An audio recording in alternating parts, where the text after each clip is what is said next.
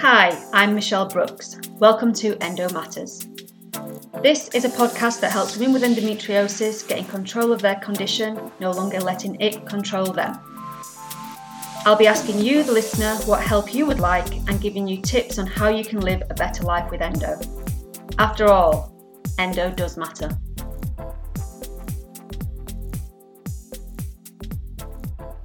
Hello listeners, and welcome to this episode of Endo Matters. Today I'm going to be tackling some questions from my audience and hoping to give you some answers to things that you might be struggling with yourselves. So the first question I'm going to tackle today is one of my lovely listeners has given this lovely question, and it's something that endo sufferers have to deal with constantly, and it's how to deal with pain. Now, having endo means that pain is part of your life, whether you like it or not, that's just part of it. And it's how you deal with this pain that makes or breaks the condition. For me, I suffered with pain for so many years and never knew the way out of it. It was like just that time of the month would be crippling for me. I used to try and work through it. I couldn't. I'd be sent home from work. I would try and, go out on social events. I couldn't. I had to go home. And it just came to me in recent years, probably in the last sort of 5 to 6 years, that actually you can work around this and use it to your advantage. So some women like me that have cyclical endometriosis will know when that pain is going to hit, so you can work around it. You can work your whole social life around it. You can work your working calendar around it sometimes. I was working in retail, so obviously you have to go into a physical shop and work. But what I used to ask my boss for at the time was if I could be put on off shop floor duties for that day. So I would go and work in the stockroom, for instance, so that I wouldn't be face-to-face with clients and them seeing how much pain I was in. So there are ways you can work around it. Just use that to your advantage at the time you know you're going to be in pain. So how to deal with pain physically. I talk a lot in my work about the 3 tiers. So working in synergy with nutrition, exercise and stress management. And if you want to look at this in a little bit more depth, go back to my second ever podcast in the series. And that was about the 3 tiers. So you'll learn a lot more in that. But quite simplistically, so looking at your nutrition in the form of no processed food, which means you're not going to ping it, you're not going to add water to it, and it's not going to be one of these things that you just eat out of a can. No refined sugar, no dairy, wheat or gluten, salt or alcohol or caffeine. And again, that's in very simplistic terms, but they're just a few of the things that are kind of anti-inflammatory. Exercise, working around the cycle, and stress management, reducing all areas of stress as much as possible. So these work synergistically over time. I'm not saying that you just do this and then it'll miraculously help with your pain, but done together over time will massively reduce pain. What I find is that when I'm highly stressed, then my pain would increase. It's kind of the way you hold your body, the internal organs and all the rest of it. Stress is a massive impact on that. Inflammatory food, massive impact on pain. Doing too much exercise, high intensity exercise at a time of the month where you might be in a bit of pain is not going to be conducive to getting rid of the pain. So just be very mindful of all those 3 areas. But again, have a listen to the podcast about that to learn a little bit more. A good old hot water bottle can be your best friend, but be very careful with it. Michaela, who was on the podcast in... I can't remember what month it was, but it's in one of the recent episodes. Michaela has been in the newspapers, actually, that she has 3rd-degree burns all over her stomach because of usage of hot water bottles. Her pain is far severe than she was in November, and is just indicating to me, my producer here, that it was in November, so it was a November episode Michaela was on. So yes, she's had documents in newspapers published that she has had really bad burns on her stomach because the pain is more severe than her feeling the actual heat of the water bottle, which is bonkers. So do be careful with a hot water bottle. What I've got is a very long hot water bottle. It's about a foot long. Is that a foot? I'm not really good. Well, it's about a metre long. It's not a foot long, it's about a metre long. And you wrap it around yourself, and so you can get the heat at the front and the back of the body, which again, I used to walk about with a hot water bottle on the front, hot water bottle on the back, and you didn't kind of know where to put things. So this thing that wraps around yourself is a really great one.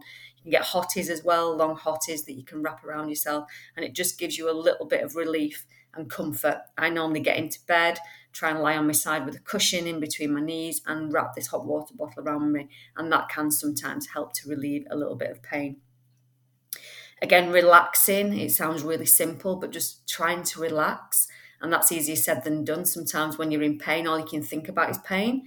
But sometimes relaxing the mind, relaxing the body as much as possible can go towards relieving that pain that's built up in the body. Patches. Now, this is something that I discovered quite recently. Again, I'm going to put a link to a site that sells these, and I'm not affiliated with it at all. It's just something that I've used. And they have a lot of like menthol in them. So basically you put against a long strip. I place one along the bottom of my abdomen and one on my lower back. And it gives you that kind of heat feeling, a bit like Tiger Balm when you put a bit of Tiger Balm on, and it gives you that heat feeling. So if you are maybe going out to work or going out somewhere and you can't get the hot water bottle, then the really great things, I used to spend loads and loads of money on heat patches. But these are a great equivalent and they're very natural. Again, it's just full of menthol. And when you put them onto the body, the heat of your body reacts with the patch, and it gives you this like building up of heat. And again, it can give you a momentary help with that pain. And again, going out, it makes it a little bit more accessible for you than getting that hot water bottle. Another thing that can help with pain is just getting into that position that can help relieve pain. Some very weird and wonderful positions. I've been found in these positions at the bottom of the bed at very early hours of the morning. My husband likes always going, "What the hell are you doing?" But it's just because I get myself in a position that really helps to relieve my pain. So a really good one for me. I'm going to again add in the show notes a link to YouTube that I have recorded on this about different positions that you can get into for help relieving pain with endo. And a really great one for me, again, everybody's different. You might find different ones that help you. But for me, it's kind of getting into, if you know yoga, a cat-cow position, but getting your head onto the floor and building up loads of cushions underneath you. So you kind of, the weight of your body is over, and just staying in that position comfortably. But again, another tip, just don't try and fall asleep there, because your legs can go dead and then you can't move. Again, I laugh about it, it's not really that funny, but I've been found in this position and not been able to move, and my husband's had to come and tip me over so that I can get out of the position. But again, I've fallen asleep in it, so it's helped. Normally with the biggest part of endometriosis is trying to fall asleep because you're in that much pain. But because I've got into a comfortable position, I've fallen asleep. It's just that the position I fell asleep in isn't conducive with trying to move your legs. So be careful with that one. Another great one, again, is lying on your side. I mentioned it earlier. Lying on your side, getting a pillow in between your knees and getting something that's supporting your back and your front. So again, you're kind of supporting your body, but lifting the legs so that the lower back is kind of relieved. Again, you can watch this in the YouTube clip because it does show you how to get into the positions rather than me just talking you through them. But again, find the position that works for you and then try and stick with that to try and get yourself to sleep. Other great ones that I've tested out over time and I have again regularly, Reiki and reflexology. You might have heard Chris Madden's podcast about reflexology for endometriosis. That was another great podcast. But reflexology is something I've been doing for about the last 7 or 8 years. Once a month I go now, and it really helps to balance out the whole of the endocrine system, and just makes you feel just really balanced. Again, it helps relieve pain. So if you do it in the week leading up to your period, it can help with the pain coming. But also I've had it done during, which isn't as comfortable, I would say, because you are getting the sensations in the feet of where the pain is. But once you've had the reflexology, it does help to relax the body. So again, choose when's best for you. Best for me is before the period, but during the period can be beneficial. It's just a little bit more tender and can be a little bit more painful during having the reflexology. But once the reflexology has been done, it does help you to fall asleep again and helps balance everything out so the pain will diminish. Meditation is a great one for me. Again, I talked about the relaxation and things that you can do to help. Meditation for me is something that massively helps. Again, if I wake up in the middle of the night with pain, get into that position, but also I can put my earphones in and start listening to a relaxation meditation. There's some really great meditations on Insight Timer that will help again with pain. So they're specifically to pain and will help with this kind of notion of relaxing the mind and relaxing every part of your body so that the pain will hopefully diminish. I hope that gives you some little tips of how you can help with the pain. If you've got any more questions on this, then please do make sure that you message me either in the show notes on the platform that you're listening to, or you can email me at info@desiredphysique.co.uk and I will answer any more questions you have on this. Next question for today's podcast is, again, another great question. Where can I look to for support? When you have something like endometriosis, support is really crucial. And a lot of sufferers, again, before diagnosis or even after diagnosis, can feel quite alone with this condition because it does make you feel a little bit isolated when you're there in the middle of the night in pain, when nobody's listening to you, when doctors, again, are telling you that it's all in your head. It's a very lonely place to be. So what I suggest is finding yourself an endometriosis buddy, somebody who has the condition and can be a support to you when you're going through these bad days. Obviously, I do what I do as a living, and I do pride myself on helping other women with the condition. But I also have this platform that women can reach out to me whenever they are feeling in a low position, in a place where they're feeling alone, just to reach out to me and just say, I'm struggling. And we all struggle with it. I struggle with it still. I've done a lot of work on it still, but I still have days where I struggle with it. So reach out, don't sit there alone, do reach out. And having an endometriosis buddy can really help with this, so that woman that that any time of day you can just send a message out to. It might be even, are you awake? And they might not respond, and that means they're not. But if they are, then again, if I'm awake at 3 a.m, somebody messaged me and said, are you awake? I need a chat. I'd be really grateful for that, because I'd be in the same position too. So never feel that you're bothering anybody. If they have the condition, they completely understand it. So just find that person you can trust and know that you can reach out to at any point. There's amazing support groups out there. Endometriosis UK has various Facebook groups, local groups. And also, again, Michaela, who was on in the November episode, she set up her own group here in the Manchester area. So again, Michaela is very approachable, and she, more than anybody, knows what endometriosis is, because she's the most severe case that I've come across. So she would be very, very happy to welcome you into her group. So just look at her. Pretty in Pain is her podcast, is her platform. So just have a look out for her, and she'll be very happy to welcome you into that group. The people that you live with can be a massive support. So just make them aware of what you're going through. From an early age, my dad was great with me, because he knew that I suffered. So he was always really great with me, and he understood where I was at. And then obviously partners after that, people I've lived with, I've always explained to them. And now my husband, he's just amazing. He's a massive support to me.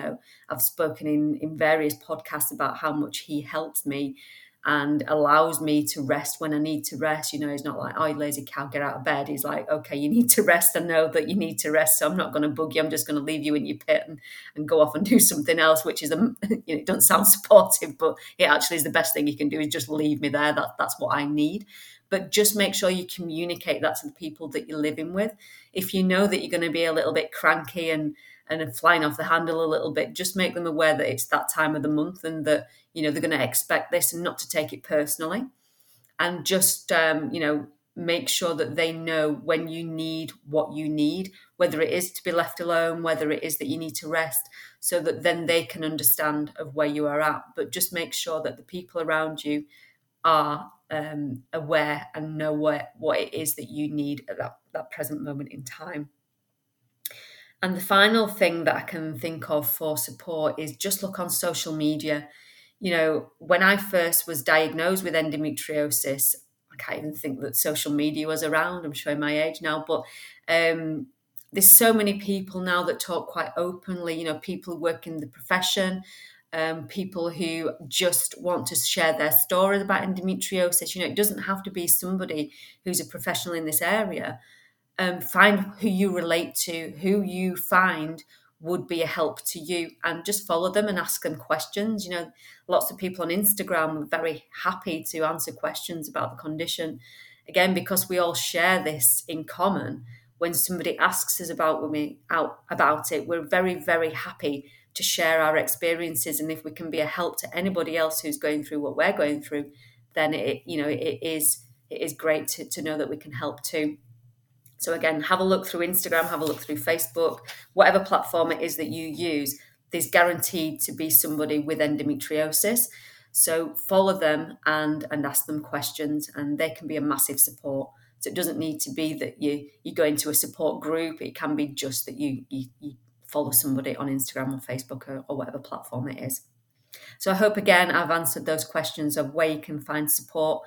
And again, I am always here for any endometriosis sufferer who may need to talk. Yes, I do paid work, but I'm also happy to talk to people at face value. If you're suffering, just get in touch with me, send me a private message, and I'll always respond to everybody. It might not be straight away because I am busy, but I do always get back to somebody at some point and give you some answers to whatever you're struggling with.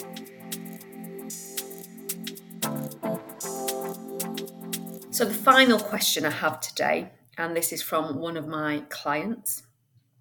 She asked, and it's nothing really to do with endometriosis, which I kind of like because it gives me another little area to explore as well. But she asked, are superfoods a real thing, or is it just a marketing hype? And I love that because, you know, we get so many terms thrown at us to do with nutrition, and we kind of question, is that a real thing, or is it just something that they've made up to sell us something? Now, from what I know about this, it is a word used in marketing to help sell things that are high in nutrition value. But is that a bad thing, or is it not? So what I've looked at is that all the foods that are on a superfood list are generally very high in antioxidants. And when I'm talking about endometriosis, I'm always trying to get people to look at things that are high in antioxidants because we're trying to reduce the toxic load in the body as much as possible. So antioxidants are a great way of doing that.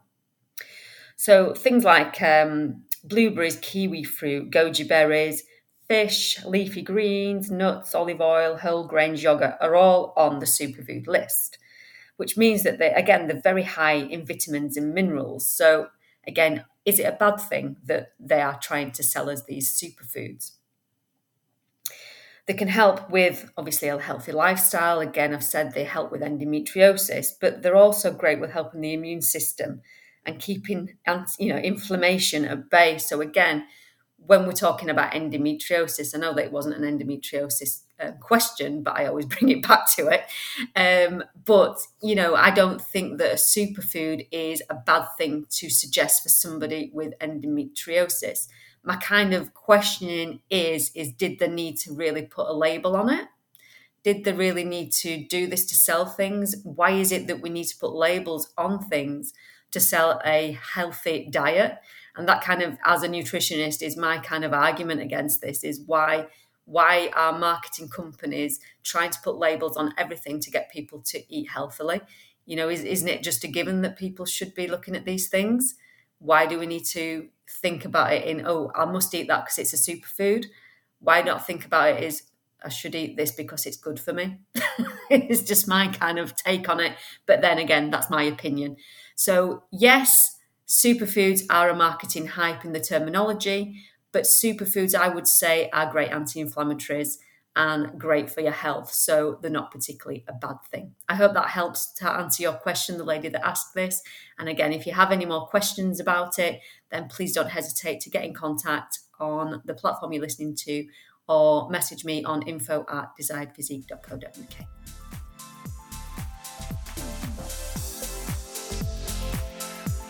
Thanks for listening to Endo Matters. I've been Michelle Brooks from Desired Physique. If you have a question you'd like me to answer, please drop me a message on Facebook or Instagram, or email me at info@desiredphysique.co.uk. If you like what you've heard and have found the information useful, please subscribe to the podcast on the platform you are listening to. Also, if you have enjoyed the show, please leave a review on Apple Podcast.